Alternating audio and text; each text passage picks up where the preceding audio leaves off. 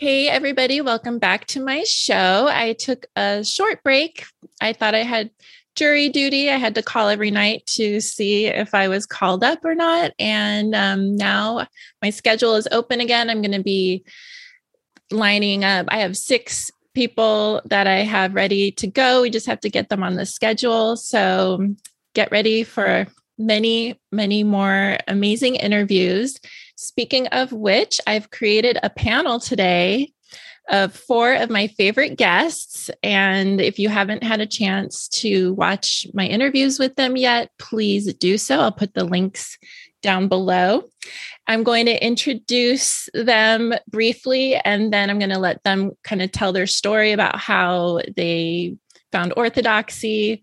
We are Club Lost Sheep who have been found by the grace of our Lord.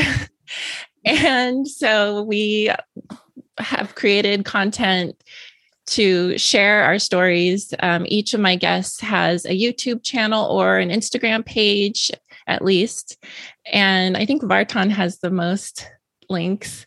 Mikhail is going to be starting to record more things for YouTube. And Jerry has been doing some amazing interviews with some of the guests that I've had on my show too. So we're kind of in this community of online Orthodox content creators. And then Mia is my bestie from Finland. I love her. She's been on my show 4 times now. I think we're getting ready to schedule our 5th conversation about how we left the New Age and why we love Christianity and how our lives have changed since we've become Christians. So why don't we start with Mikhail? Can you tell the audience a little bit about yourself and what you love about Orthodoxy? Sure. Yeah. It's a pleasure to be here. It's an honor. I really enjoy all of the work that you've been doing and everybody else just to start off with. So I guess just to start with my journey, I grew up in a Pentecostal home and I went to a Roman Catholic private school growing up, which was a very confusing time to grow up with. There was a lot of conflicting ideas. Although despite all of that, there was still an understanding that Christ was king, but of course, as the world is, it tries to keep you away from that as much as possible, distract you and kind of pull you in a different direction. And I think some of the passions that I had as far as, music and, my pride going into that, wanting fame to start with, sort of led me down a dark path. And I ended up getting involved with people in the music industry that weren't very well-meaning people. And I essentially I was faced with the enemy pretty quickly. But I went through a number of years of struggling. And, it obviously, it's a reason why we do struggle, even if we don't have Christ fully in our lives, like even despite that, those things are meant to lead us back to him in one way or another. Because these struggles are supposed to be a blessing. It's supposed to be a way to actually grow and to connect with him in this fallen world. And, it's interesting because I've heard this said by a lot of people is that when they hit rock bottom is usually when they end up finding God. And, it was when I basically lost everything. I hit rock bottom amidst this, COVID lockdown and all this stuff. I sacrificed the job that I had because I wasn't willing to, do certain things that the job was requiring me to do in management, which was to muzzle the employees, to teach them LGBT inclusion and all this silly stuff that I basically said, I'm not doing that. And, I basically had no backup plan, lost everything in that time, also lost my father to the deleterious aspects of the lockdown and, medical tyranny. And, it was a little bit before then, that I essentially was inquiring into Orthodoxy and all the things that were happening all before that, was, me falling into New Age and all of that. But then, obviously when I found Orthodoxy, I was like, none of this New Age stuff means anything. It has no meaning whatsoever. It's completely empty. And it was when I actually was just first finding Orthodoxy was when I totally hit rock bottom. And, if it wasn't for that that time of finding orthodoxy, I don't know how I would have survived, to be honest with you. Because again, when you lose everything, I'm not just saying that to be, sort of proverbial here. Like, I'm actually saying that, like, specifically, like, that this is something that actually happened. I lost the home I was living in. I lost, a lot of things in that time, and didn't know what I was going to do next. And despite all of that, repentance and not feeling bad for myself and constantly thinking of the suffering Christ had to go through was the very thing that actually saved me. Which, again, I have to say, I thank God for some of the content creators, they're in the Orthodox community, like Jay Dyer, Tristan Haggard, the church fathers like Father Peter Heers, Father Dr. Ananias, how great the content is that they have to essentially outline what it is that the Orthodox faith is. So essentially, during that time of suffering, I was understanding the blessing that it was, that it's not just about me. There's a whole world that we have to basically look at and remember that we're all part of the same fallen world. And it's not just about us. We're supposed to actually look at the world for what it is, which is a fallen world, and to pray for the world, and put others first rather than thinking of ourselves, because through prayer, I realized that it wasn't about me praying for the things I needed, the things I wanted. It was actually praying for my family, my friends, the world itself, and maybe lastly, sometimes for myself, just for survival's sake. But, it humbled my heart, and I'm very grateful for that. Wow. Beautiful. Thank you, Mikhail. Vartan, I first want to thank you for being such an amazing apologist, the apologetics work you're doing. I'm only just starting to grasp some of the things that you talk about on your channel, and you're doing amazing work. And I know you've agreed to come back on my show to talk about the Trinity. So for my guests that haven't seen the interview with you yet, please introduce yourself and tell us a little bit about how you were a lost sheep and became found by our Lord. Yeah, thank you very much, Allison. Lost sheep. It got a life of its own. My name is Vartan Manukyan, 26 years old. By the grace of our triune God, I was put on this earth on Armenia. And when I was 3 years old, we moved to Holland 5 years in an asylum. And at a particular point, my father was just in a very happy way. He flagged with a piece of paper. That was a sign that we became Dutch citizens. And up until now, I'm a Dutchie. I still have my roots in Armenian Apostolic Orthodox Christianity. I was also baptized when I was 4 years old. And I was a very open-minded kid, very open-minded, very curious. And this saying, curiosity kills the cat, is not just any proverbial sentence.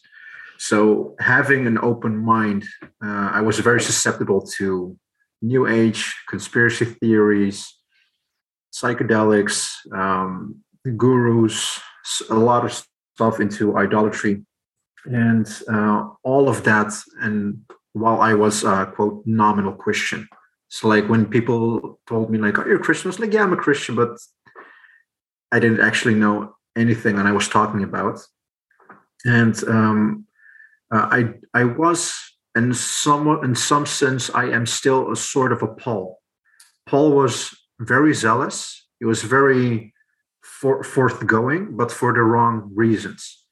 And up until my 21st year, to like a couple of years ago, like my Lord and Savior has like turned me 180 degrees, and my conversion towards orthodoxy is, I could speak hours on it, but just in a nutshell, I was a lost sheep.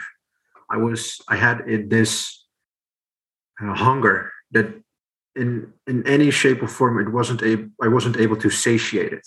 I was looking for wisdom, was looking for that fatherly figure. I was feeling isolated.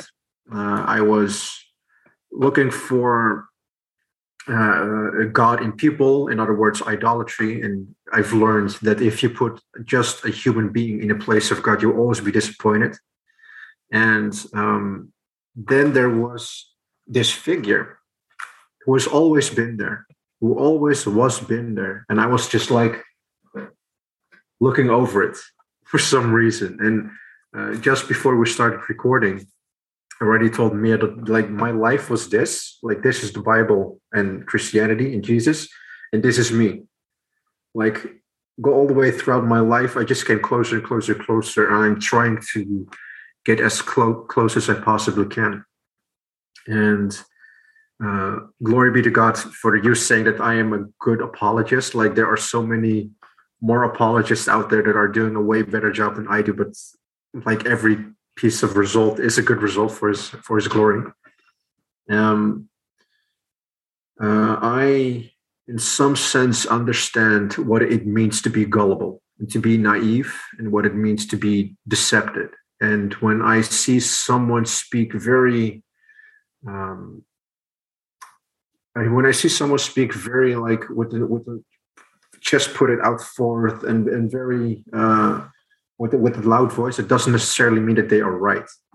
And for the young people who are like falling into anti-Christianity, New Age, some type of heresy, Islam, for instance, you really see that there is something about him that people, spiritually speaking, have an aversion towards.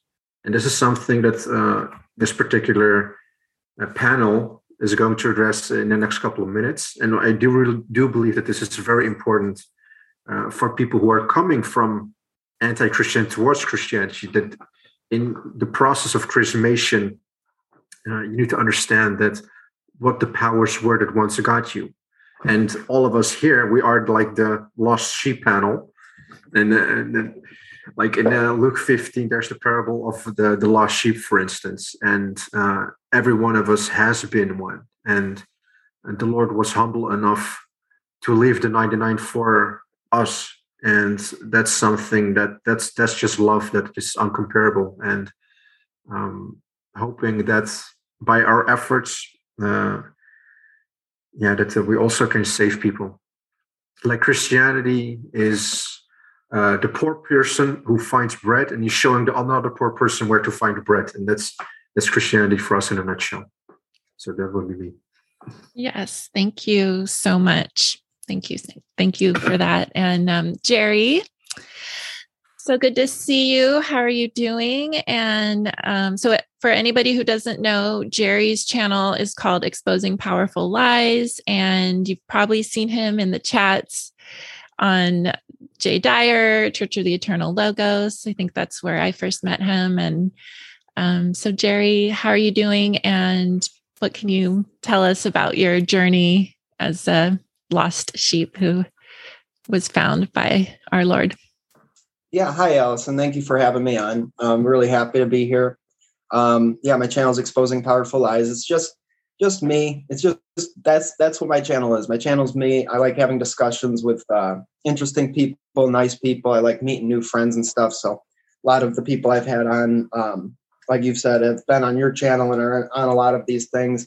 And a lot of the guests I have coming on, scheduled to come on, have also been on here. So I kind of like that, how we all are in the same circle and stuff, and met a lot of good people that way. I grew up Baptist. I went to a Roman Catholic school when I was a kid and really rejected all of that. I did not like it. And from those experiences, I thought I understood Christianity. I thought I had a pretty good foundation of what it was. I really wanted to know the truth. I was a truth seeker. I was very into researching conspiracies and politics and history and all of these things, looking for the truth because I saw the deception in the world. I saw the corruption in the world. I really wanted to know what the answers were.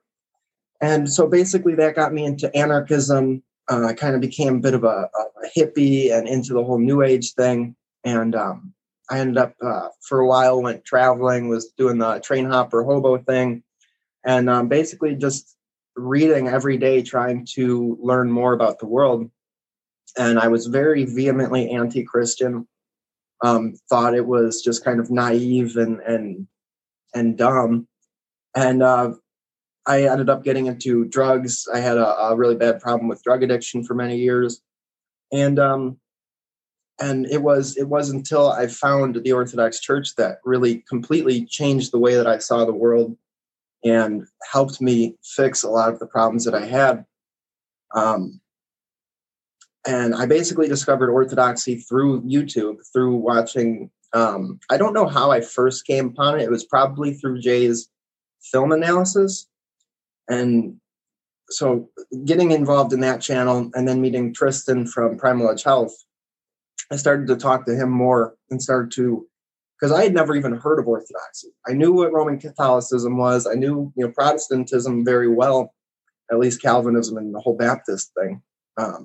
And once I started to really come to terms with what Orthodoxy was and how it's the ancient church, it's the ancient faith, it basically shattered everything I thought I knew about Christianity. And I started to realize through lectures and debates, people like Jay's debates and stuff, that it was far more complex, nuanced, and deep and intelligent than I had given credit to Christianity for.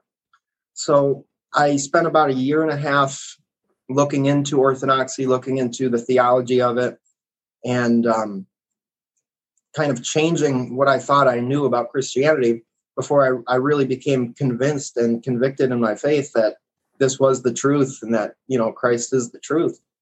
And eventually it was Tristan who pushed me into going to a church. He sent me the address for a church that was like in my town and was like, all right, bro, you got to go. You got to go. You believe in Orthodoxy. You have to, actually take the steps and live an Orthodox life. So I went. The very first church I went to is now my church that I go to every week. And I'm getting baptized on the 26th of this month. So very excited about that. And met a lot of really great people there, formed a lot of strong connections and bonds with the people in my church. And it has been like an entire life transformation, change for me, mentally, physically, spiritually. It's just changed my life in so many good ways. And the more that I learn about Orthodoxy, the more that I become convicted of its truth. And I don't know what else to say other than it's just it's the truth, and it has helped me in so many ways. And when I was younger, I was very outspoken in my anarchism and in my new age hippie sadhu stuff. I was very outspoken because I cared about the truth. I wanted to know the truth. And when I saw deception and lies, I was like, in school, I would go on like long tirades and rants and stuff and tell people, about conspiracies and stuff like that, because I really cared about the truth.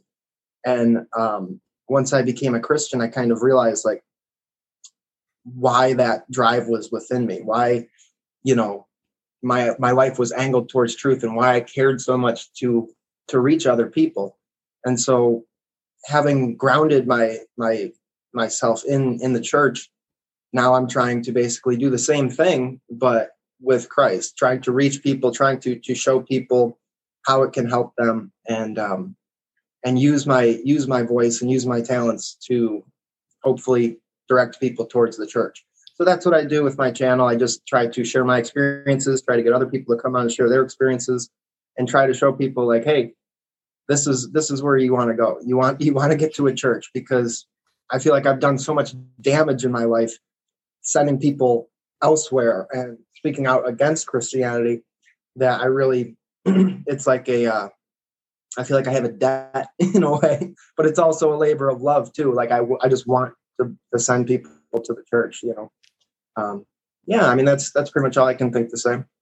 Awesome, Jerry. Thank you so much. I got goosebumps, man. I know. And I think we can all, he got goosebumps. I think we can all agree that we were searching for the truth. We were looking for it in other places, and then found our way back, or for me, for the first time, because I didn't know anything about Christianity really, brought us home to the ancient faith. And that's why I started my channel too, to share these stories and inspire people. And so next and finally, we have Mia, who is an inquirer, and I'll just let you tell your story about how you found Orthodoxy, or what you like about it, or just share anything that's on your heart. Thank you. I was just nodding along for the last 30 minutes you guys were talking, because there's so much I relate to, like especially the fact that I feel like I'm in debt because I've been talking nonsense about all the New Age stuff and deception. I even had a podcast about it, and oh my goodness, there's so much to now undo. Like, no. Anything I've said, forget it, and this is the truth. So God bless the fact Christianity is not karma. Or else you got a lot of work to do. Right. Yeah. Well, I've got to clean up the mess I've done. But my background a little bit. I'm from Finland, and in Finland we're not Catholics, we're Lutheran. So basically, we went to the church once a year at Christmas time, and that's it. And I got confirmed when I was 15, and that's like my religious background. So we had a Bible, but I didn't open it ever. I remember one time when I was little, when I read it with my sister, and I think that the moment was very special to me for the fact that she was reading it to me, and it was like the bonding there. But it was nice. We kind of had it when we were 5 and 10, but then we lost it. The truth, but now slowly we're getting back there. I got deep into the New Age when I was about like 18, 19, and feminism, veganism, all the isms I could get with me, I took, and I just built my identity around those things. And I can now see how it was the sense of meaning to me. Like, I can contribute to something bigger than me. I can do something good. I can owe the rents. I was the annoying vegan. I like the one you want to slap a bit to make them shut up. I was the one. And on top of that, I'm a professional at sales. So I could sell ice to an Eskimo. That's a saying. I don't know if it's a saying where you're at. So those two things combined, and then New Age beliefs, I was a mess. Like, it's I knew that there's some hidden truth, because I remember I was very young when I found out about the Twin Towers and the whole thing around it. I was like 10 or something, so very young. And I remember how in my mind I tried to understand, like this is what happened, and this is what they're telling us what happened. Like, what is this thing? And I can remember that feeling come up when the whole New Age spirituality came up, and it felt like, this is the answer. Like, now I can get into the real stuff. But years went by and I didn't get it. Like, there was always something new to discover, always some new level to get to, higher consciousness, higher vibrations. It was so much work. And humbleness was a word that lacked, like, from my worldview. There wasn't evil, there wasn't sin, there wasn't anything that I should be like regret or feel bad for or even ashamed of, it's such a dangerous like way to live and to think, because there is no anchor, nothing to rely on except yourself and your own feelings and thoughts.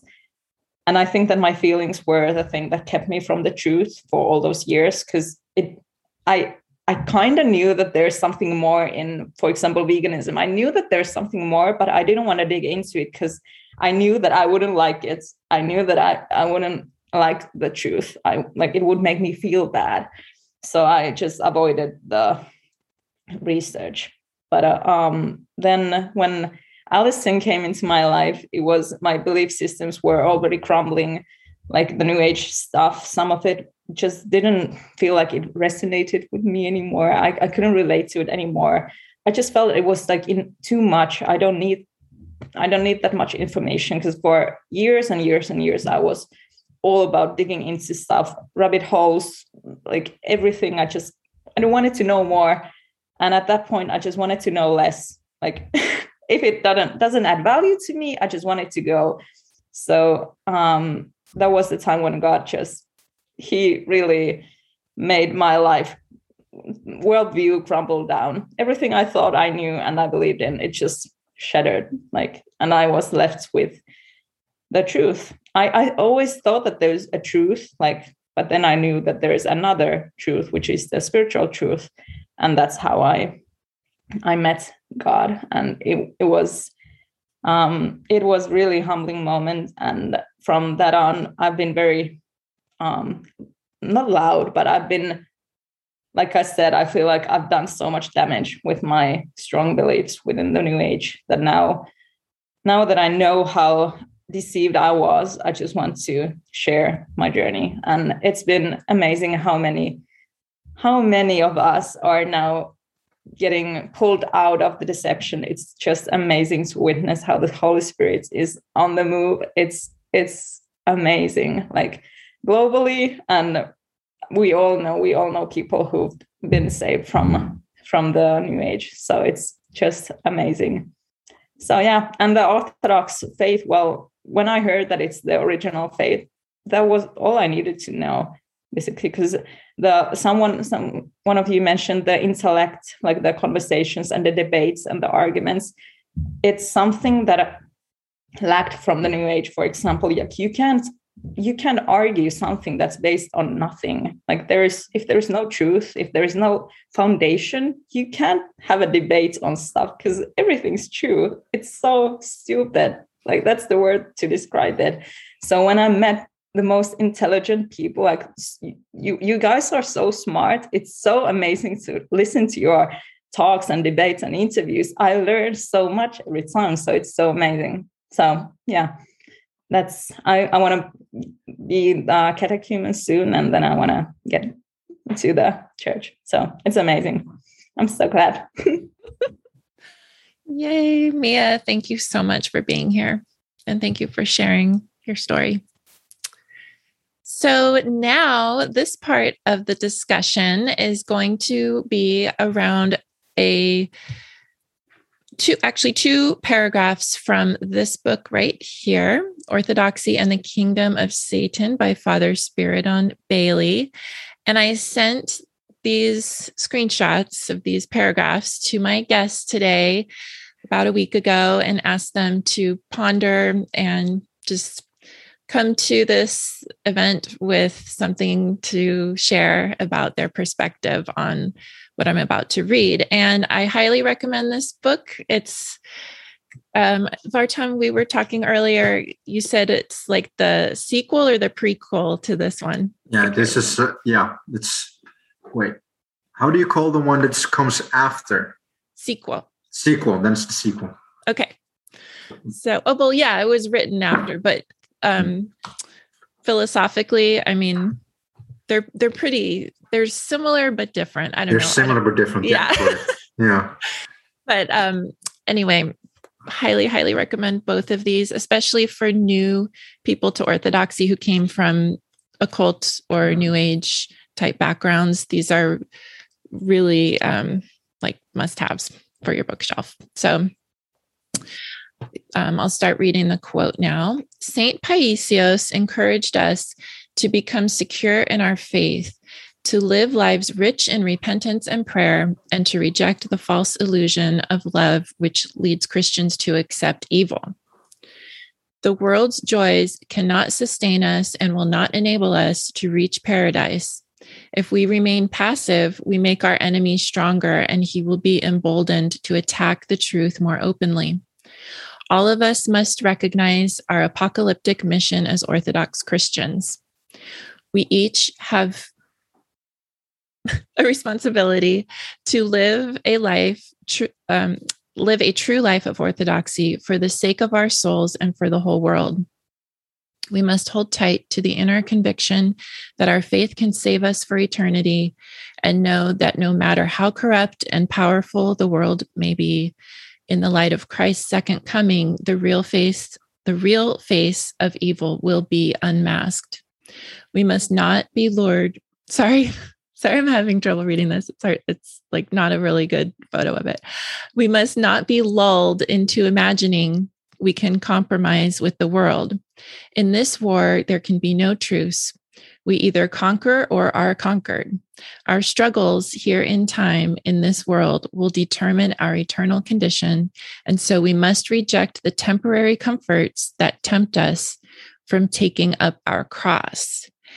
And just briefly, the reason I chose this for today's topic is because the world, when we're not identified in our Christian life, when Jesus Christ is not our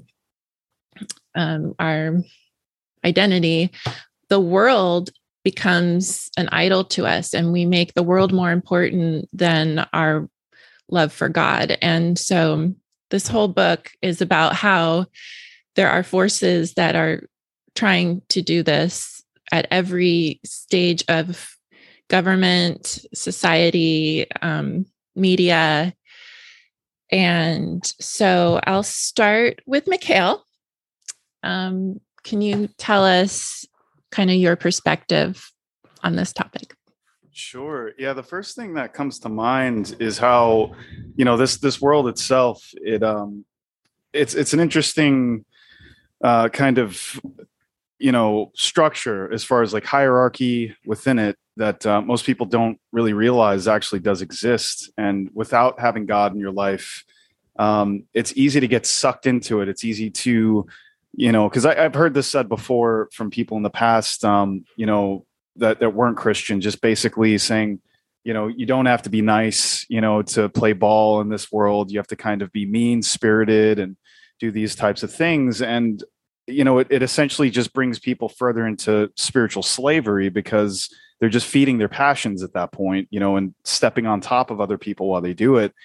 And, who Christ was and is, when I think of this in general, just the sacrifice that he gave to us that we don't even deserve was to literally just die for us, which is incredible to think of. But when I think of Christ, I think of the breaker of chains, I think of the breaker, and as this concept goes, as far as taking up our cross in this completely fallen world that's trying to pull us into a direction of just complete sin and debauchery, feeding the passions, is most people need to realize that that's actually meant to enslave us. These things are meant to actually bring us into a spiritual death, which we do have to remember that we do have a spirit that is eternal. And, it's interesting to think of, going through this battle, because we all have different things that come our way that the evil one tries to put in our path to just lead us astray. And, it's pretty amazing how the evil one is sophisticated.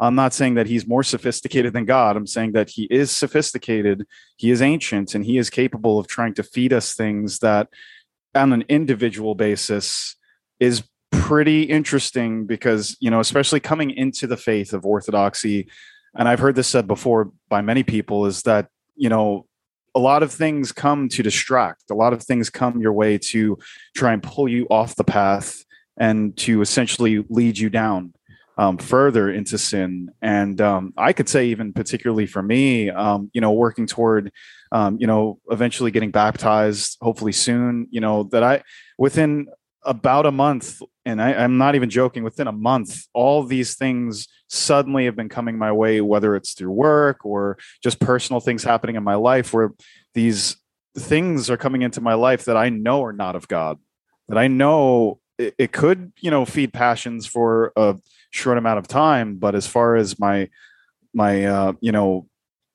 life itself that's on this earth, that doesn't really matter, because my life on this earth is not subject to what's going to happen after with my spirit. So I see it for what it is. And again, it doesn't mean that I'm perfect, because there are those moments where there are those ideas of, well, I could go do that, and that's not good, because, we're meant to actually crush those things. We're meant to step on the face of evil as much as possible, but we have to ask God to help us through it, and to pray to our guardian angels to help us through this, because each of us are going to be going through this more and more and more through these dark times, and I do realize that it could be easy for the finite body to succumb to this evil. But I do find it interesting that when we choose to not be the broken, that we choose to be the breaker of these chains, that the gift that God gives to us and the blessings that he gives to us are far greater. And the peace that he gives to us it's far more immense than any sin, any passion that we could fall into. And, I listened to a talk from our brother Nick and Jay Dyer last night, where basically the question was asked, about what do we do about this technological world we're living in. And, I agree with Jay, and I'm not one of those people that says that we have to throw away all technology, but we should limit our time as far as being on screens. And I've been doing that more and more lately. And it is interesting what happens with the mind and with the soul itself is you find time to pray, you find time to repent, you find time to humble yourself and to, do what most people within the new age are thinking they're doing, which is, looking at the shadow self, which really doesn't, there's no fixing through that. All one's doing at that point is just looking in a mirror and saying, oh, this is my darkness. And from there, in the new age, they have nothing to change from that, because they're not repenting. They're not asking God to give them wisdom to actually grow and to break out of these things that are holding them back. And that's the beauty of Orthodoxy, the ancient faith itself, is that it gives us a framework to work through these things and to yes, look inward and to actually dissolve that part of ourselves and to actually suffer through this world. Because I can say, the idea that I have of taking up our cross is being an unabashed Christian and lover of Christ, despite whatever the world is doing and saying, in a way where it's like, not trying to bash people over the head with it, obviously, but if somebody is inquiring or interested, we're meant to tell these people, and we're not meant to be silent about people that don't love Christ, because let's face it, the world itself is having an issue with, if you do even mention Christ around people, they get angry, they get mean-spirited, they sort of lose their cool. And I could say particularly very recently with me, I've actually had this happen at my job, where a friend of mine that I did mention on the last stream that I did with you, Allison, where, in New York, we were working together, and, that's when I was like inquiring into Orthodoxy. He's Roman Catholic, and our friendship, how we basically just like harmoniously helped each other out in a big way. He called me while I was at work one time, and this is a couple weeks ago. And, it's amazing. I wasn't even thinking of one of the guys that works on our crew that, he's a little bit of a drug addict, not to badmouth him or anything like that, but he has issues with drugs. And he's a very confused guy. He's jabbed multiple times. He's a Biden supporter, which is interesting. But I was on the phone with Paul, and I was just telling him, he was asking how I was doing, and I was just like, oh, I'm doing good, working toward getting baptized. I've been going to church every week, and not to talk myself up, but just being happy with my walk and how it's going. And about a week after that same guy that I work with was bad mouthing me to all of the people I work with, basically saying, oh, this dude thinks he's what he is, and he's got an attitude problem. And I'm kind to everybody that I ever come into contact with, but it's that hatred of Christ. It's that, literally, when people are in that mode, it's like they don't understand the framework or history of Christianity, and certainly not Orthodoxy, and how God softens our hearts. Because I wasn't that nice of a person a couple of years ago before I found Orthodoxy. Not saying that niceness is what it's all about, but there is a softening of the heart and accepting others for who they are. But it is interesting. When I first started going to the parish that I go to, my spiritual father, was showing me like the church itself. I just basically asked him. I was just like, even though I've been inquiring, just teach me, because I don't know anything. I'm a baby. I've in Orthodoxy. I want to know everything, and I want to be taught the proper way. And I remember he walked me through the narthex, and when I walked in, he showed me, putting a candle down for somebody and praying for them, and really being in the moment and doing that. And then, the icons, when you turn to the icons, kissing them, and really as if it's like a person that's like so close to you that you're just remembering them, you're cherishing them, you're venerating them. And I remember when I kissed Christ, he was just like, oh, wow, you have no problem with that. That's good. That's really good, because apparently, and when he said that, it made me think, I'm like, there must be people that have a problem with kissing the icon of Christ, or amidst this Kufid stuff, that people are in fear coming into the church and wearing a muzzle and having fear to even kiss the icons, which is part of tradition, which doesn't mean that they have hatred for Christ, but they are lacking an understanding of what it is to be an Orthodox Christian, to not have fear, to not be afraid of what others think, and to not be afraid to lose this body, So that's basically what I basically gathered from that quote. Wow, Mikhail, powerful. Thank you. Okay, Vartan, you're next. Thank you, Brother Mikhail. That was powerful 8 minutes that you gave us on the particular subject. I'm just nodding. What I could say about the book or particularly the theme of Father Spiridon, and I haven't read the book, so I didn't earn my stripes to give an analysis on that book. But if it comes to the theme, I really do, since I've put in a lifetime of work, because me as a kid growing up, I was, as Brother Jerry, for instance, mentioned, I was very much into looking up the truth and following the evidence where it leads. But the very funny thing, or perhaps actually like not necessarily funny, but it was actually demonic, we looked everywhere except for Christ himself. We looked everywhere. Like we were open-minded, but if it comes to Christianity, like as one of the, like for now, like the biggest religion that there actually is, we always negated it. And the world, quote, facilitated that. And there were so many influences, be it the spiritual realm or this worldly fleshly realm. There were so many influences that wanted us to divert as long as possible away from Christ without actually knowing him. And to me, when I hear someone, they say, I left Christianity, I always wonder, did you actually know him?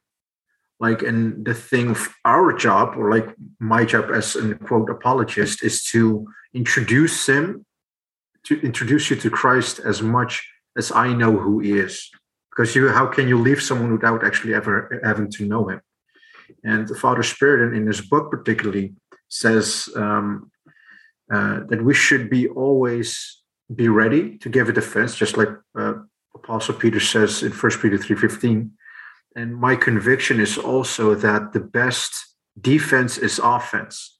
Christianity in this particular age is very defensive. They're like, the word that's used a lot is culture. Like I have an allergy towards the word culture. Yeah, I'm a cultural Christian. You're like putting yourself away. You don't want to call yourself a Christian. Like the bold lion Christianity of the first millennia, for instance, it's very hard to see them. But if it comes to like the Russian Orthodox patriarch, or the Greek Orthodox patriarch, or the Assyrian Orthodox, when you hear them talk, like your testosterone levels just like bump up like a couple notches.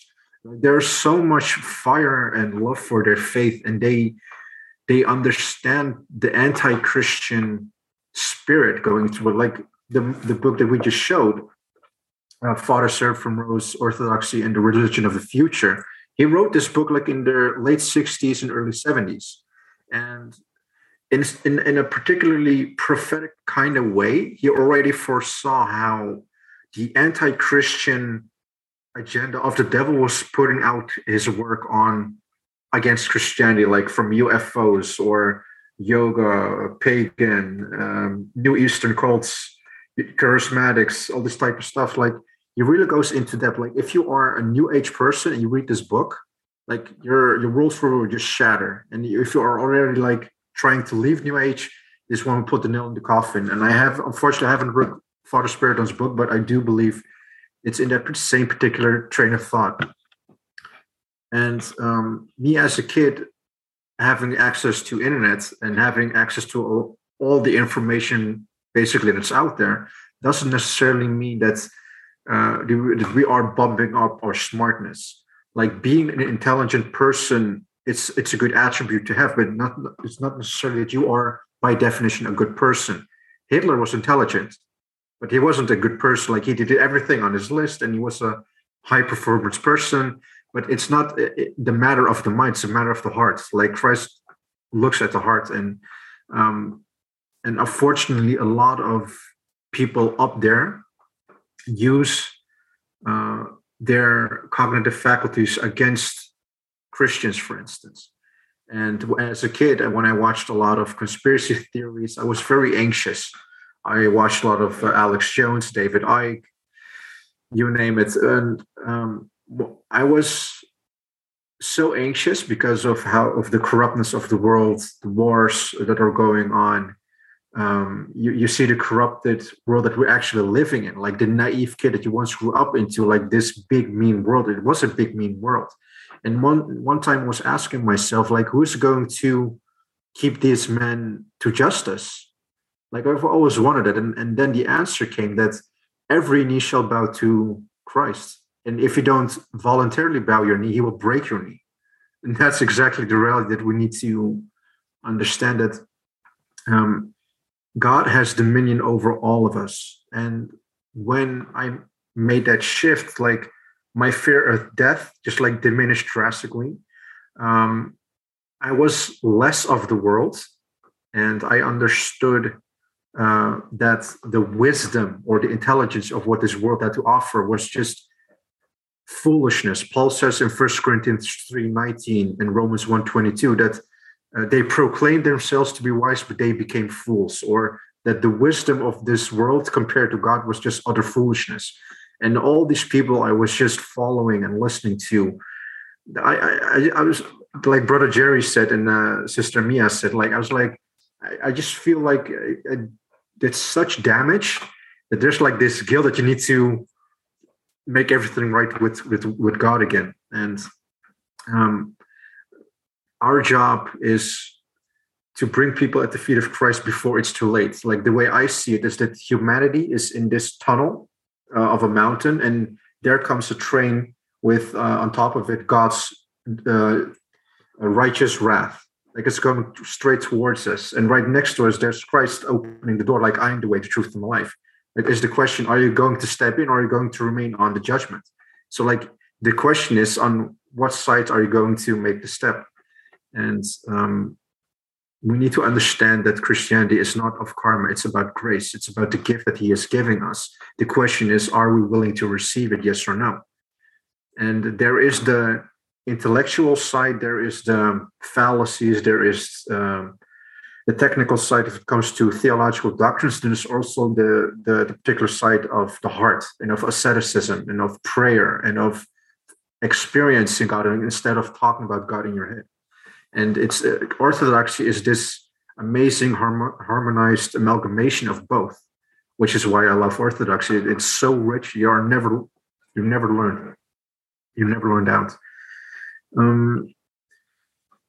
I would say that that would be my my conclusion of what Father Spiridon says. Yeah. All right. Thank you, Vartan. Jerry. Hello. Hello. All right. Yeah, that I love that quote. Just that passage from the book is great. Wrote a few notes here. He says, false teachings of love to embrace evil. The world gives us this idea of being tolerant. You have to be tolerant. Love each other. It's not a real love, but it's this idea of accepting. You know, everybody's right, nobody's wrong. You talked about that. And it basically wants us to embrace these destructive things. The world's always giving us, whether it's transgender or it's homosexuality or it's a number of different things. It's this idea of being tolerant and being loving to these destructive lifestyles, destructive ideologies, destructive worldviews. We as Christians love the people. Everybody is a sinner. All of us are wretched sinners. So yes, we should love people who are sinning, but we should not love their sin. We should not love their mistakes and their flawed worldview and their godlessness. These are things that are extremely destructive to them as well as to the people that are in their lives. And so if you really love somebody who's doing these things, then an act of love is to point them to the truth, is to point out where they're wrong and say, hey, this is hurting you, and it's also hurting everybody that's in your life. He says we must not be passive, and it is this idea of being passive, of being tolerant, of whatever. I mean, I don't know. Who am I to say that this is wrong?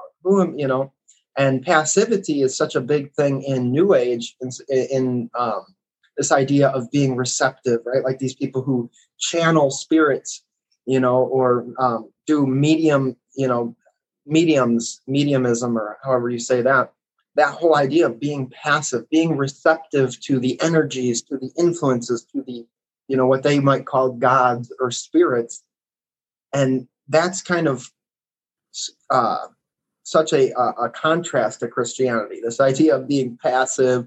We're called to be sober, to be vigilant, not to be passive, not to just embrace whatever force or spirit or idea might pop into our head and just go with it. Just go, no, that is so opposite.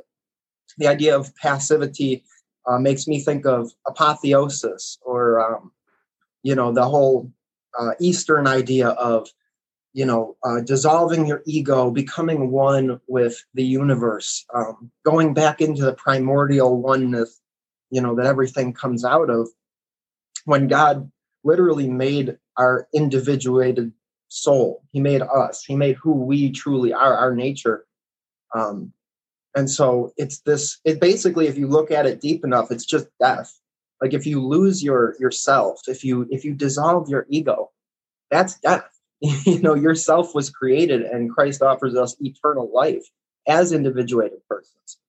So I think that's a really good point to point out the contrast between Christianity and pretty much every other religion, especially the Eastern ones, is that we're not to be passive. We're not to dissolve our ego. We're not to lose ourselves, but we're to find ourselves by finding Christ. All of our goodness, everything that makes us us, that isn't corrupted, that isn't sin, is God. It all comes from God. A person is only so good as they express the energies of God. That's your measure of goodness. How close to God are you? How well do you express, the image of God within yourself? He says the real face of evil will be unmasked, and that's kind of going to what Vartan had said about who will bring these men to justice. Same exact feeling I had. You look at the world, you see the corruption, you see that evil is in very high positions of power in the world, and it makes you feel hopeless. It shows you and reinforces this idea that, like I believe Mick said, you don't have to be a good person to be powerful. You don't have to be a good person to be successful in the world. And actually, being a good person would be kind of a handicap. It would be kind of an impediment to worldly success and worldly power. You got to be cutthroat. You got to be business oriented and crush your competition. And we see that in the world. We see evil in these very high positions of power, what we view to be, the top of the pyramid. The best you can be in the world is having power, having money, having the ability to tell people what to do and use your will to impose your will on the world, basically. And that is the opposite of what we're called to do as Christians. We recognize the real power is in Christ. The real power is to be a servant. If you want to be a king, you have to be a slave. A real leader is somebody that sacrifices himself, somebody that does what is best for the people he's leading, and not somebody that can just be up there and say, well, I'm the boss and you do this because this is what I want. You know, a real leader is somebody that does what needs to be done and takes that burden and that self-sacrifice to help the people, you know, in the community or in the family or in the church, you know.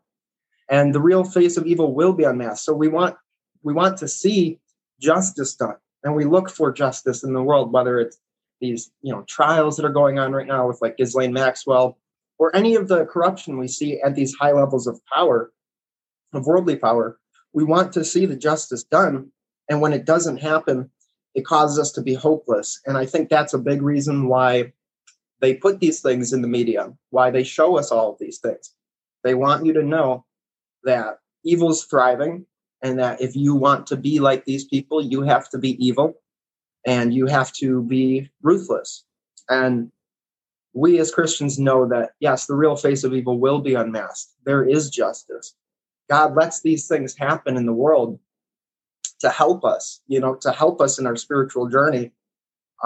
It is the resistance, it is the struggle, it is the friction that causes us to be better people, you know, like a friction of lifting weights, you know, or a crucible where, you know, steel is tempered in a furnace. Like this is why evil is here. It's here to make us better.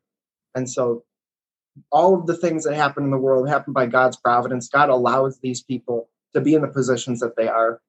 And it's not a position that you should want. You know, like I said about leading and self-sacrifice, that's what a real leader is. But these people are in what they consider high positions of power. And really, they're the biggest slaves of them all because they don't have Christ. They're slaves to their passions. They're slaves to their sinful nature, to their lusts, to their appetites. This is not something that we should want to be. You know, to have all the money in the world and be completely isolated and alone and think you're better than other people and think you're above the people in the world, the plebeians, the peasants. He says we cannot compromise with the world. Yeah, we can't compromise with the world. This goes back to what I said about tolerance and just be, you know, this false idea of being nice. Being nice, like don't ever call anybody out. Don't ever say that's evil or that's good.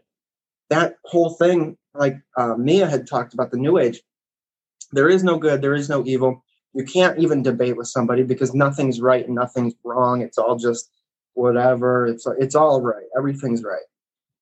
That's how we're trained to be through the media, through the culture of the spirit of the age, through, you know, our education. We're reinforced over and over again to be accepting and to basically compromise with the world. Don't judge, don't, you know, whereas the Christian point of not judging is don't judge the person, judge the sin, judge the actions through love to help and to do good. Whereas the world tells you, no, it's mean to call out bad things. It's nasty. Like, don't do that. We have to be strong in our faith. We have to be strong in our convictions that God is the truth. God is everything good. God is everything that is right. And that the only reason we're here is to become saints, is to express the energies of God and to be better and better and better. And you can't do that by having wishy-washy beliefs, by having, oh, whatever. There's a very clear line between what is evil and what is good. And we have to always go towards the good, and we have to influence the people around us, because no matter what, you're going to influence the people around you. We have to use that influence and that power of influence to direct people and push people and nudge people towards what is good. And the best way that you can do that really is just to speak the truth. And it's just, if something's bad, you say it's bad. That has a big impact on the people around you. When I was anarchist, when I was a hippie, when I was New Age, I had a lot of influence around the people, you know, around the people around me. And that is a responsibility. Each one of us can do that, especially if you're a well-spoken person or if you're a charismatic person. You know, no matter whether you realize it or not, you are having a big impact on the people around you. And we have to use that towards the proper direction. Feeding the passions leads to death. I forget who said that, but absolutely. I mean, we're given all of these sins on a silver platter in this culture.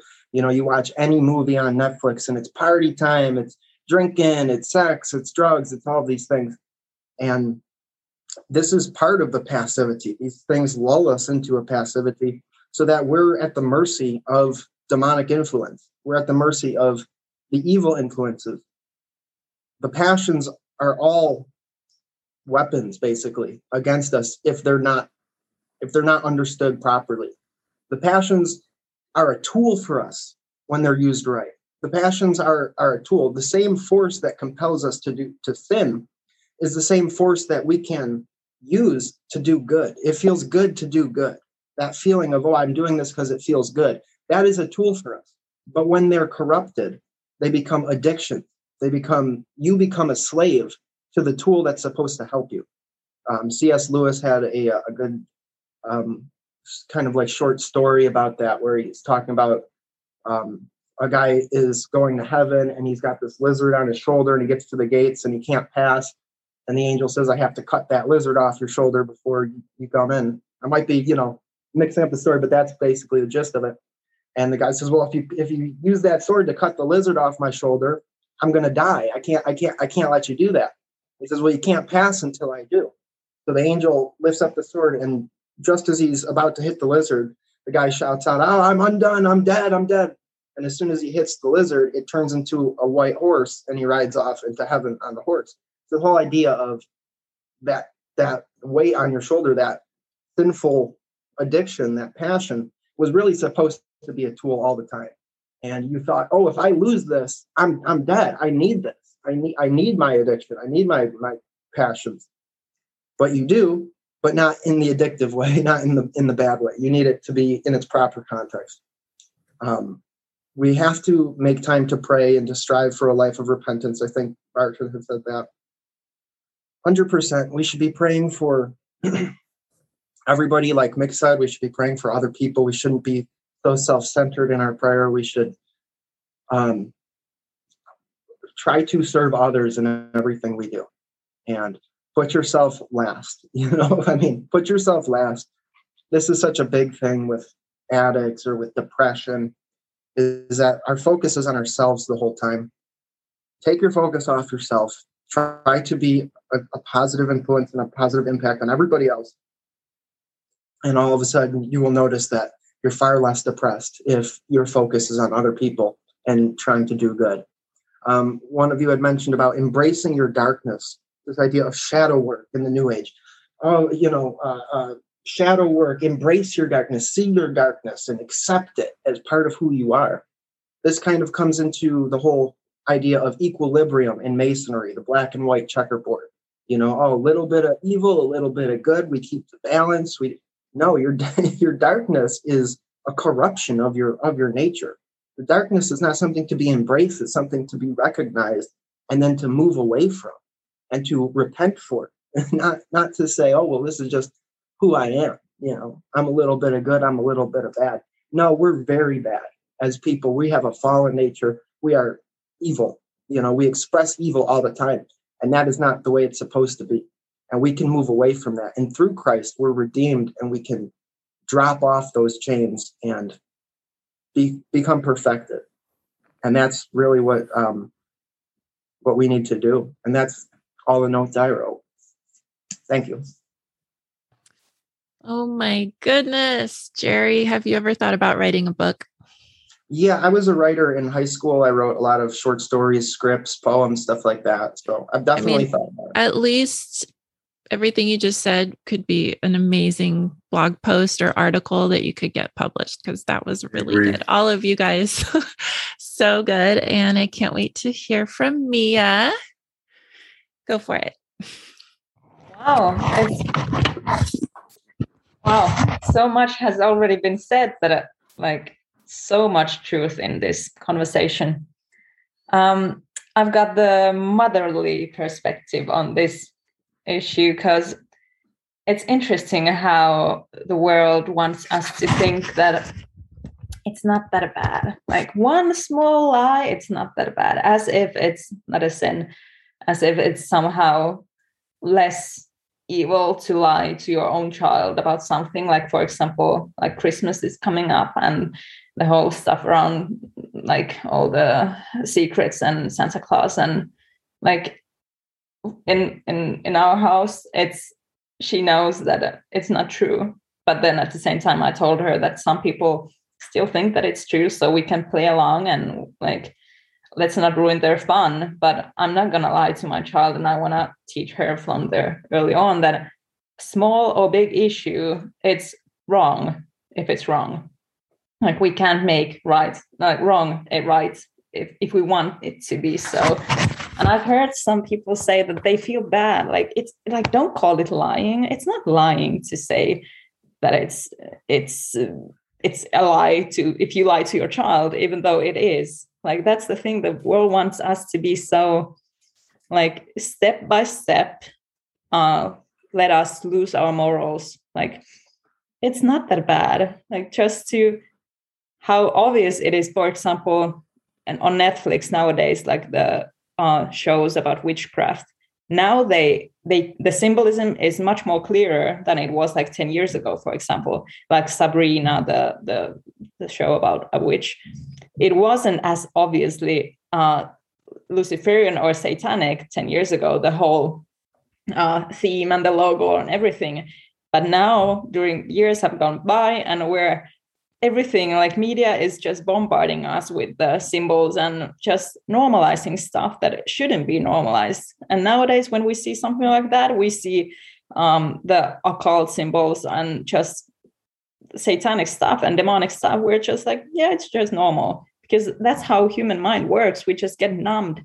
Like, that's like, we know about porn industry and how it ruins lives. And then we should just let people do it, and we should let like young kids even just watch it, because it's inclusive. It's just, it ruins our souls and our minds and our hearts. It just, no wonder how our hearts are so hardened, because the world is just, it just shows everything, and evil is so, it's there for us to see, and we can't ignore it. And then we have this feeling like, oh, I should just not like be shocked by it. I should just think that it's normal. It's so twisted how the world wants us to just desensitize us. Is that a word? Hopefully. So yeah, that's basically what because it's a job. It's a 24/7 job to keep a child her mind, not like, well, she's so young that I can still do that, but I recognize that as she gets older, it's hard to keep her mind pure or safe, because the world is the exact opposite. And the fact that I get to raise her Christian, I get to tell her the difference between right and wrong and why it is so, and how God is there always. Like, we can always ask forgiveness from him. It just gives so much more meaning to even my own life. Like, it absolutely does. Like, motherhood is, like, together with the truth of Jesus, it's the best thing that has ever happened to me, because now I can show her how to battle, how we were given the sword. We weren't given, okay, just peace and love. That's not what we were given. We were given the sword, and we have the truth. And with the truth, we can go into the world and be the light of Christ that we were supposed to be. And like Barton said, that we can then hopefully lead other people to the truth, because love is not accepting. Love is truthful, and love is just. And that is the complete paradox within the New Age. We say love and light, and then when someone tells you, yeah, but I disagree. No, that's not loving. It's not loving to disagree. Even though we could see someone is walking straight to the just pure evil, that's seen as evil. It's so ironic. Like, warning against evil is seen as evil, and it's just how the world wants to normalize. And well, the New World Order, that's New Age is the new religion of the New World Order. So no wonder how the mysticism and Eastern religions are pushed, and how there's no afterlife. There, we just come here again, and then you can try again. it's just so meaningless. So yeah, no wonder there's this anxiety floating around, how people are so anxious all the time and just feeling empty because there is no sense of meaning, because you just feel so alone. And the people who spend the most time in the masses, those people are the most lonely people. And the ones who think that they just want to be part of the masses, they want to be exactly like everyone else, those are the lonely people, and they need Christ desperately. They need the truth. They need something to rely on these times. So yeah, someone said about feelings, and when you're slave to your feelings, that's like true slavery. And that's the irony between, like, within the inclusivity and the fact that we should allow everything, we should allow everyone do as they want to do, like with their bodies, for example. And then they just totally dismiss the studies that show that when people are allowed to do whatever they want with their bodies, the mental health or happiness won't go up. It won't help them at all if they mutilate themselves and they change everything they can. It won't do a thing with it, with your mindset, because it won't change the fact that you still don't have a truth, you still don't have a foundation for your life, and you still don't have any safety or harbor where you can just rest. So yeah, we're on the road to destruction. Like if we just let anything happen, and if we teach kids that you were born in a wrong body and that you should cut yourself and you should just totally change who you are so that you could be happy, that's just so twisted and totally not loving, in my opinion. And I know that's an opinion that maybe we all share, but I know that within this world, it's so sad to say that it's a rare opinion to say that that's not loving to your child, to say that they are somehow wrong. So yeah, that's what I have to say about this. Powerful, Mia.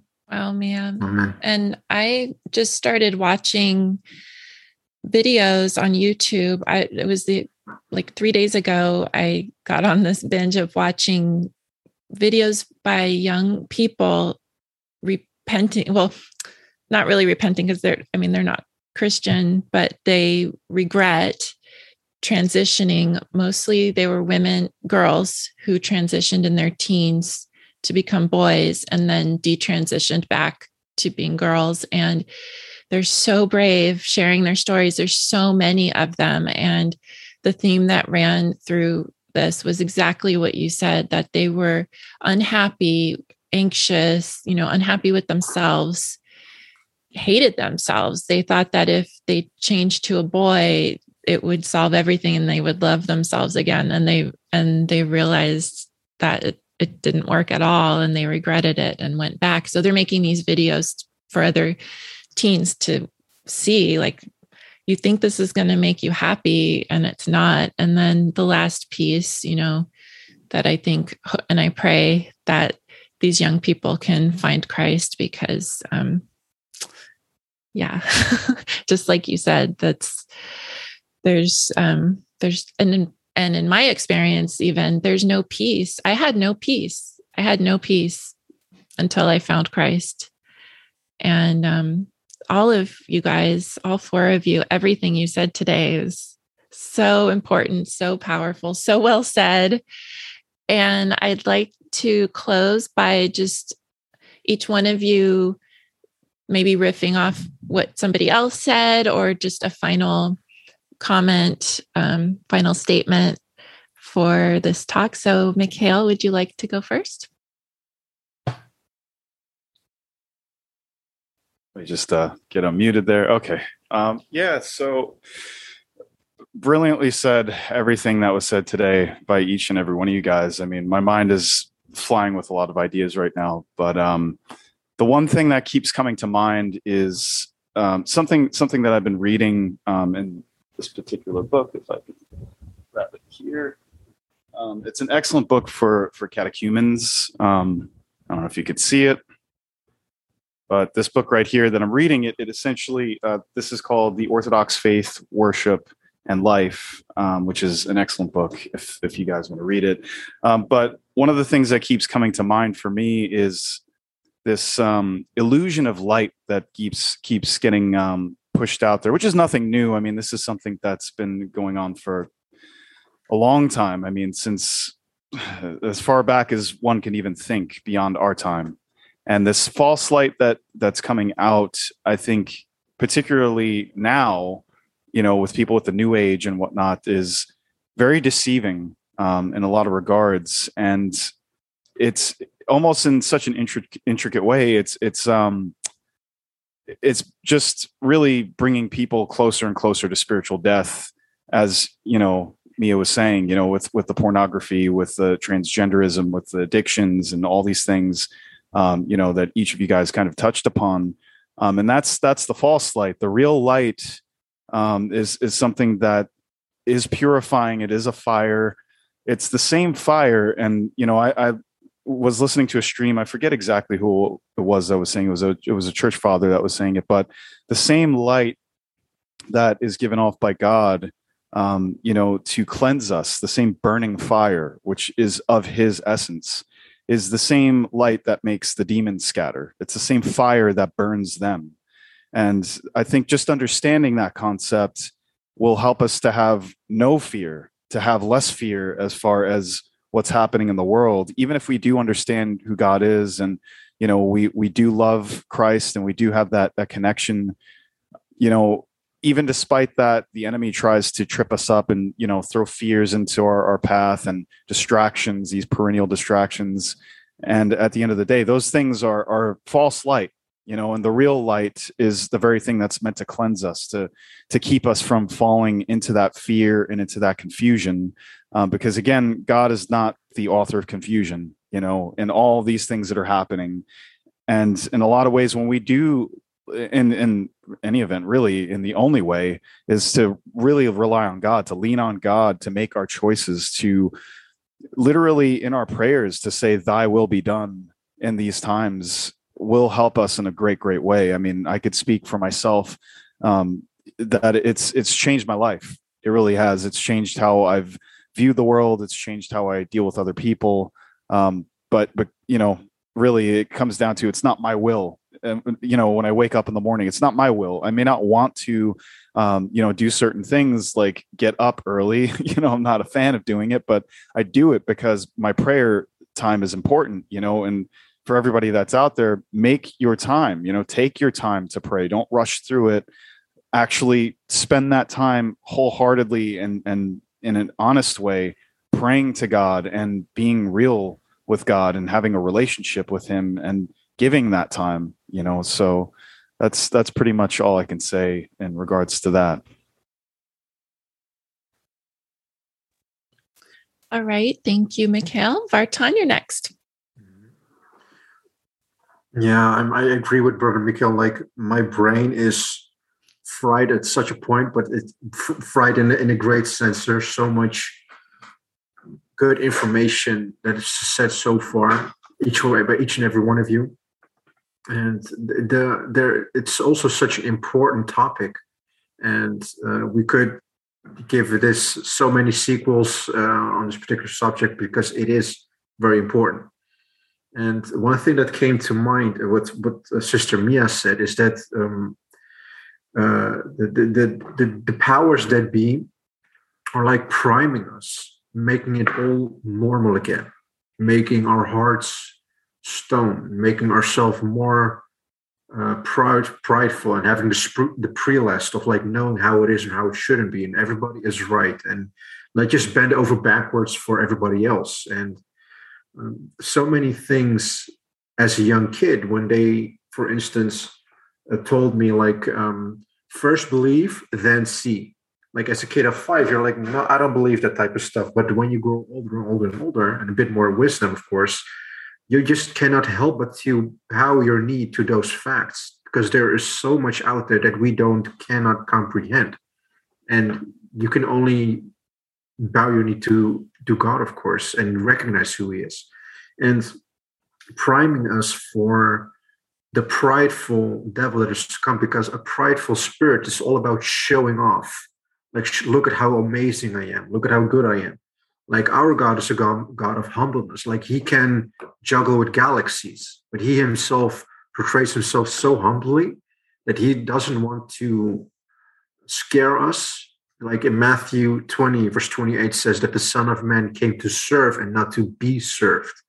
Like we need to, like we maggots, we wicked people should understand what the implication of that verse actually is, and what Christ in his humility, like the all-powerful end-all be-all, has done for us and come to our level. That's something that we can never get enough of. And something that I already addressed on my last session with Allison. One of the big reasons why I do a lot of apologetics was the war of last year. And for those who don't know, in Armenia, there broke a war out on Artsakh, where Armenians will live there for already thousands of years. 5,000 Armenian men and citizens passed away, including 4 of my family members. And I remember that was just a real life scenario nightmare. And something that really boggled my mind was that while it was happening over there, only thing that kept popping up in my mind was like the unadulterated hedonism in the West. Like everybody's going out partying, or right, Corona is still happening, but just for the allegory of it, everybody is partying, everybody is going out, is putting their stoned cold heart out there, and all of it while there is suffering in the world. Right now, as we speak, someone is crying out to God in such an agonizing way, suffering, and just in the most unimaginable way thinkable. And this is reality we actually live in. And one thing that my Armenian parents, for instance, said is like, what happened to the West? I thought it was a Christian nation. And something that struck a nerve with me, because I wanted to do, of course, something about it, because I see so much nominalism, I see so much culture Christianity, I see so much people who bend over their back for the LGBT community. Today I saw an Instagram story of there were pro-abortion people, and there was this banner with "Thank God for abortion." Like, it just exploded my mind, like that they are celebrating the fact of what is happening between those 4 walls. Like, children are being sacrificed. And I have friends who have their own organizations here in Holland called Schreeuw om het leven, like Scream for Life. And the way they explain in detail what is happening between those 4 walls is just one of those things, again, that you really come to notice at what time of wicked world we're actually living. But the fact that those people who follow the wicked sins of their flesh, being gullible, celebrating death, thinking that everybody has their own truth and everybody should do what they like to do, it just angers me. But at the same time, we need to have compassion for them. And that, as Christ has said to his Father, the Father forgive them, for they do not know what they're doing. And one parable in particular, I remember, if I recall correctly, it was Luke 8, where Christ is coming to dinner at the Pharisee called Simon. And there is this woman who has like her alabaster jar. And in those days, alabaster jars of perfume, that was just like your prized possession at that moment. And she was wiping the feet of Christ, and she was wiping with the tears and with her hair. And Simon the Pharisee says, like, why are you letting this stuff happen to her? But at that moment, when everybody was walking on sandals and dusty roads, like, it was the common thing that if once you come with someone's home to eat, they're cleaning up your feet. And Jesus gave him a parable. He says, like, Simon, I'm paraphrasing right now, I could read it from the Bible. It's like, if you have someone who is in debt for like 100 euros or $100 or $1,000, and both of them, I just like negate. It's like, okay, you don't have any debt from which one does love me more? It's like, those who paid 1,000 euros, of course, correct. So the woman knew that she was a sinner, but she recognized her Lord, and Christ forgave her at that moment. And the analogy that I personally give is like this rubber band, and you like stretch it. At the moment when you let go, it just like shoots 10 times faster the other way around. And the way how I see that, those people who are dancing for abortion or anti-Christian, once they are at the feet of Christ, when they see him, when he appears right in front of them, I do know that once they open their hearts, I know Christ won't reject them. I do know that for a fact. And it's just a matter of showing that that's the case. Like it's to come. Like I don't know what to say anymore. But this wicked world that we actually live in, it just is. I just pray for Christ to come, like Maranatha, Maranatha, Lord, please come, please come. Every time when I see wickedness or sin, or I see sin in myself, I'm like, cleanse me, please, like save me from myself, save people from themselves, and let Lord come as soon as possible. I cannot wait to hug my Lord. Like, well done, my beloved servant. Like those are the words that every Christian loves to hear, and hopefully for all of us it happens. Yeah. Oh my gosh, thank you, Vartan. I can't wait to go back and watch this again. So many gems. Thank you, Vartan. Oh, so good. All right, Jerry, any final words from you? Yes, I just took a lot more notes. Okay, well, don't forget, I'm going to have you back on the show. So if you're going to be talking for another half hour, let's have you back on the show. Yeah, no. I'm kidding. Okay, I hope I didn't take a half hour of that. No. Don't worry. We love every word. I told you it's good enough to write a book. So we love it. Yeah.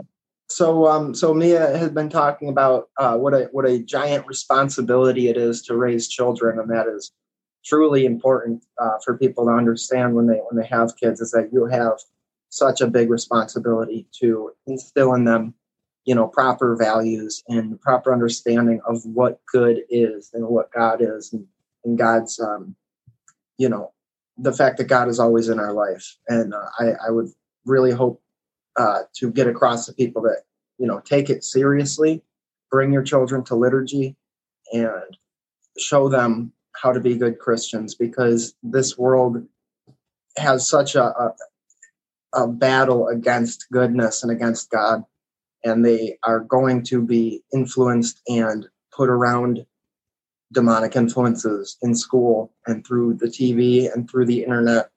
So please take that seriously. Somebody said there's no peace without Christ. Like in the New Age, you don't have peace. There's always this inner turmoil. There's never rest and peace. And when we know Christ, it truly is a restful thing. It's a battle and a struggle against evil, but Christ is our rest and is our peace. And that's not something you can get anywhere else. And it's not even something that you can really describe to people. You just have to experience it yourself. Humility is a very important thing. Somebody had talked about humility.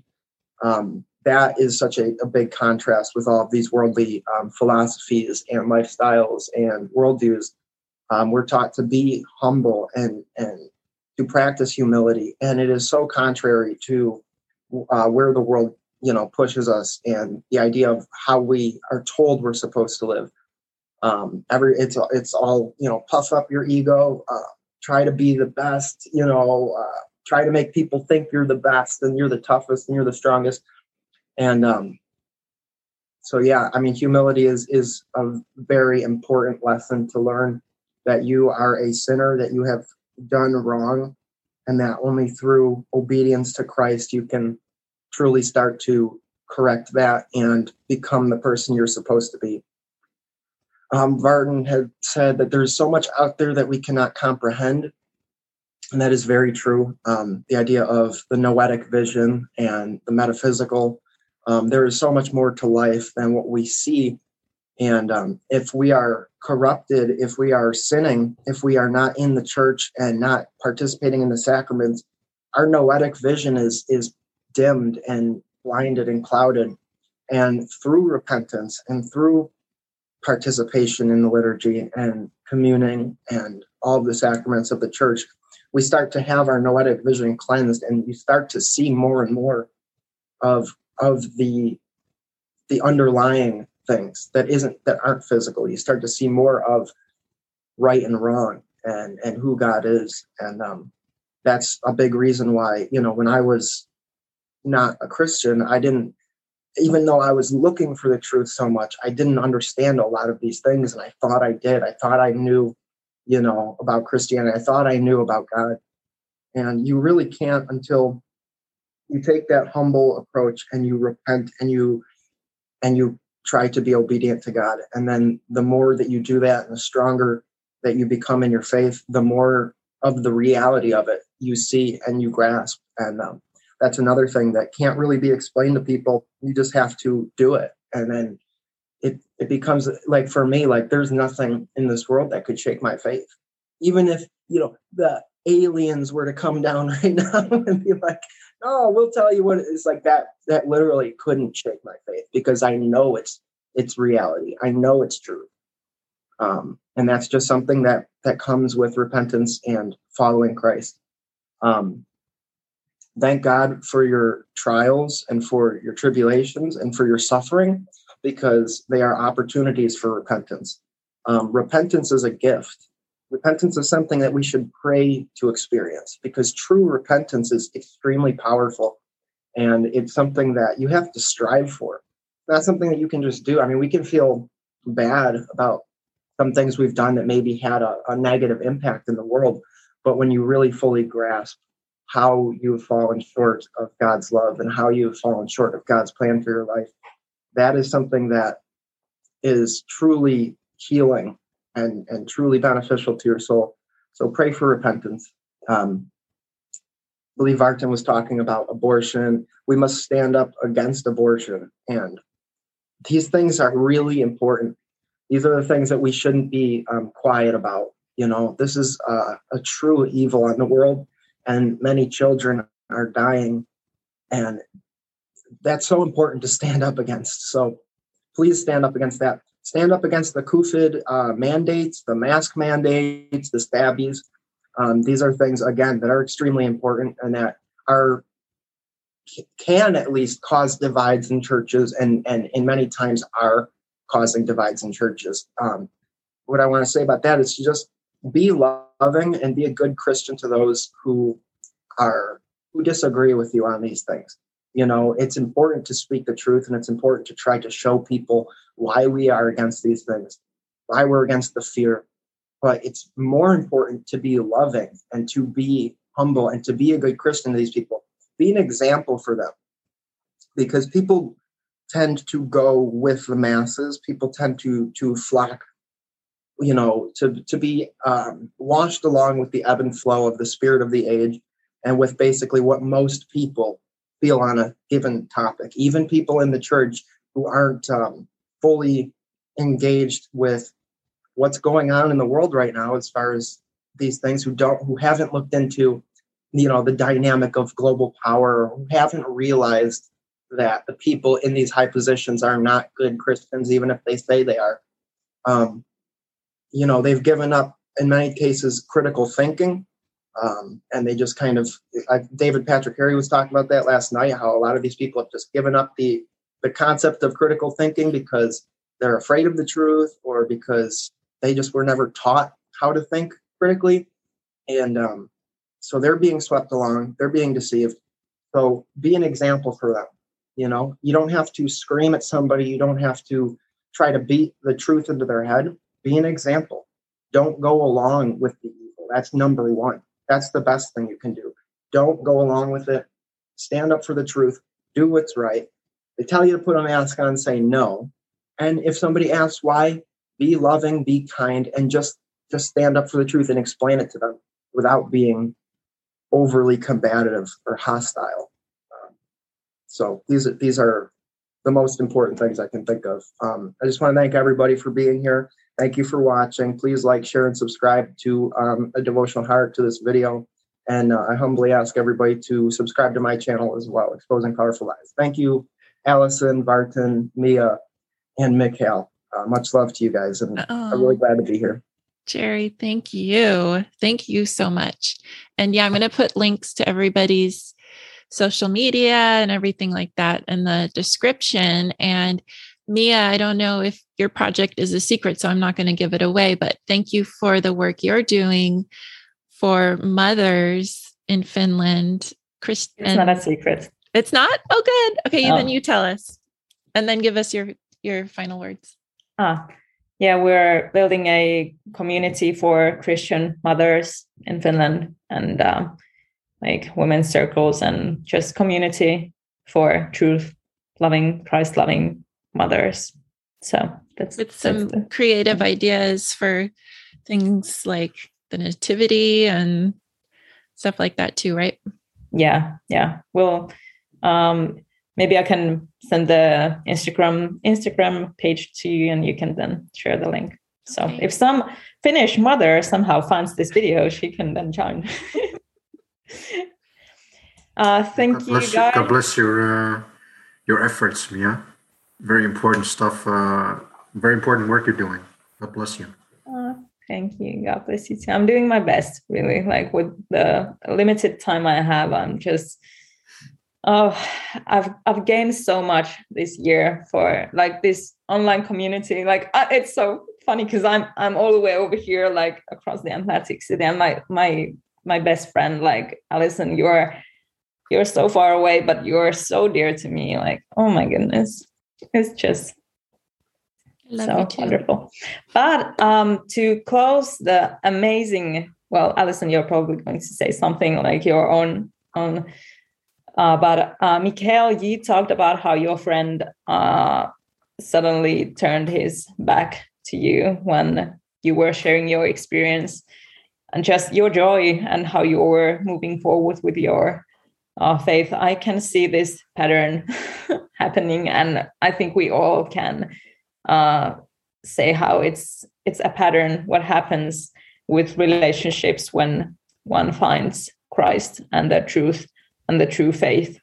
It's saddening somehow. It's sad, but at the same time, it shows how world despises the truth and Jesus Christ, the name even.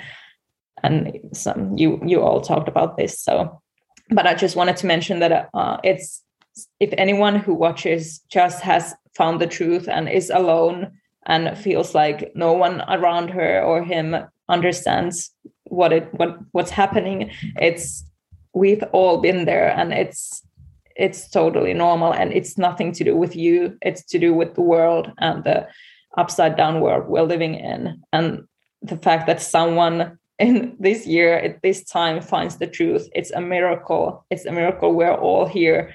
Glory to God that we're all here. It's amazing, and it's just so I just want to say that you're not alone, and that there are people like you. I'm sure that even close to you, and maybe you just don't know about it. And the fact that Satan doesn't care if we just miss the truth by 1 centimeter. Well, you don't use metric system, like whatever inches or whatever you use. He doesn't care if it's small or big amount. He only cares that you just miss the truth. So the fact that the deception of the New Age has infiltrated in the Christian faith is like, it's shocking to believers to find out that they have been practicing New Age occultist practices without knowing that it's basically Luciferian stuff they're doing.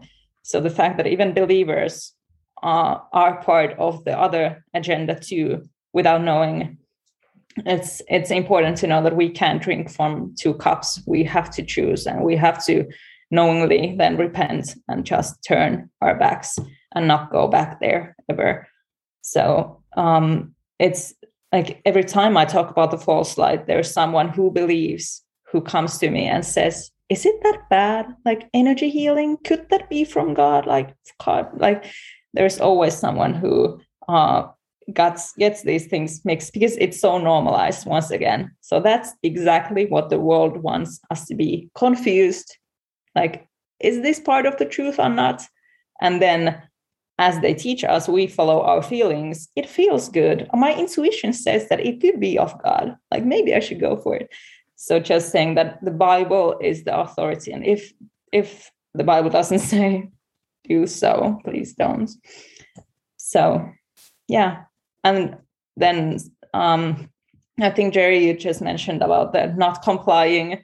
And Alison, the link you sent me, maybe you should link the YouTube video you sent us all about the professors of psychology or whatever they were. They were talking about how this plan is moving forward step by step and how we can avoid the totalitarian. We can avoid it by not complying and keep speaking up. When we speak the truth, we spread the word. There is this percent of people, like 30% or something, who know that there's something going on, but they are afraid of speaking up. So when we speak up, they can then follow. And they know that when they continue, maybe when they start to speak up, the one part of population will turn their backs to them, but we are here and we will take them. So like there's always a place to come because truth won't burn. So there's always people who are there for the truth, and you can always join us.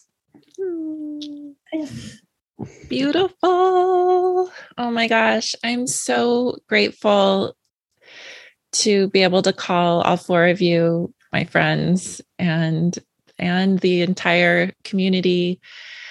Everybody who supports this channel, leaves comments and shares. Thank you. Thank you. It means everything to me.